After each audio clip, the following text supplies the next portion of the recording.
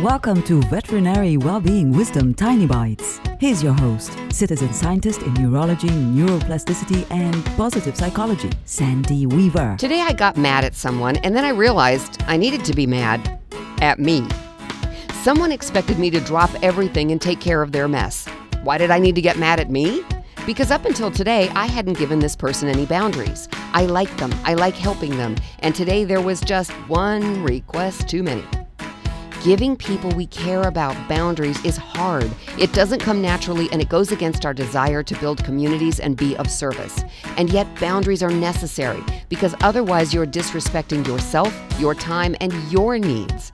Think about someone in your life who might be taking things a step or two too far with you. Is it time for you to set a boundary too?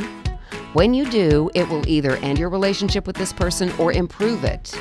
If it ends it, you'll understand they were just interested in what you could do for them. My bet is that it will improve how the two of you communicate because it'll level your playing field. For tools to create more success in your life, visit centerforworkplacehappiness.com. Want more tiny bites of veterinary well-being wisdom? Subscribe to the podcast and share it with your friends. And there's lots more at centerforworkplacehappiness.com. Here's to your well-being, one tiny bite at a time.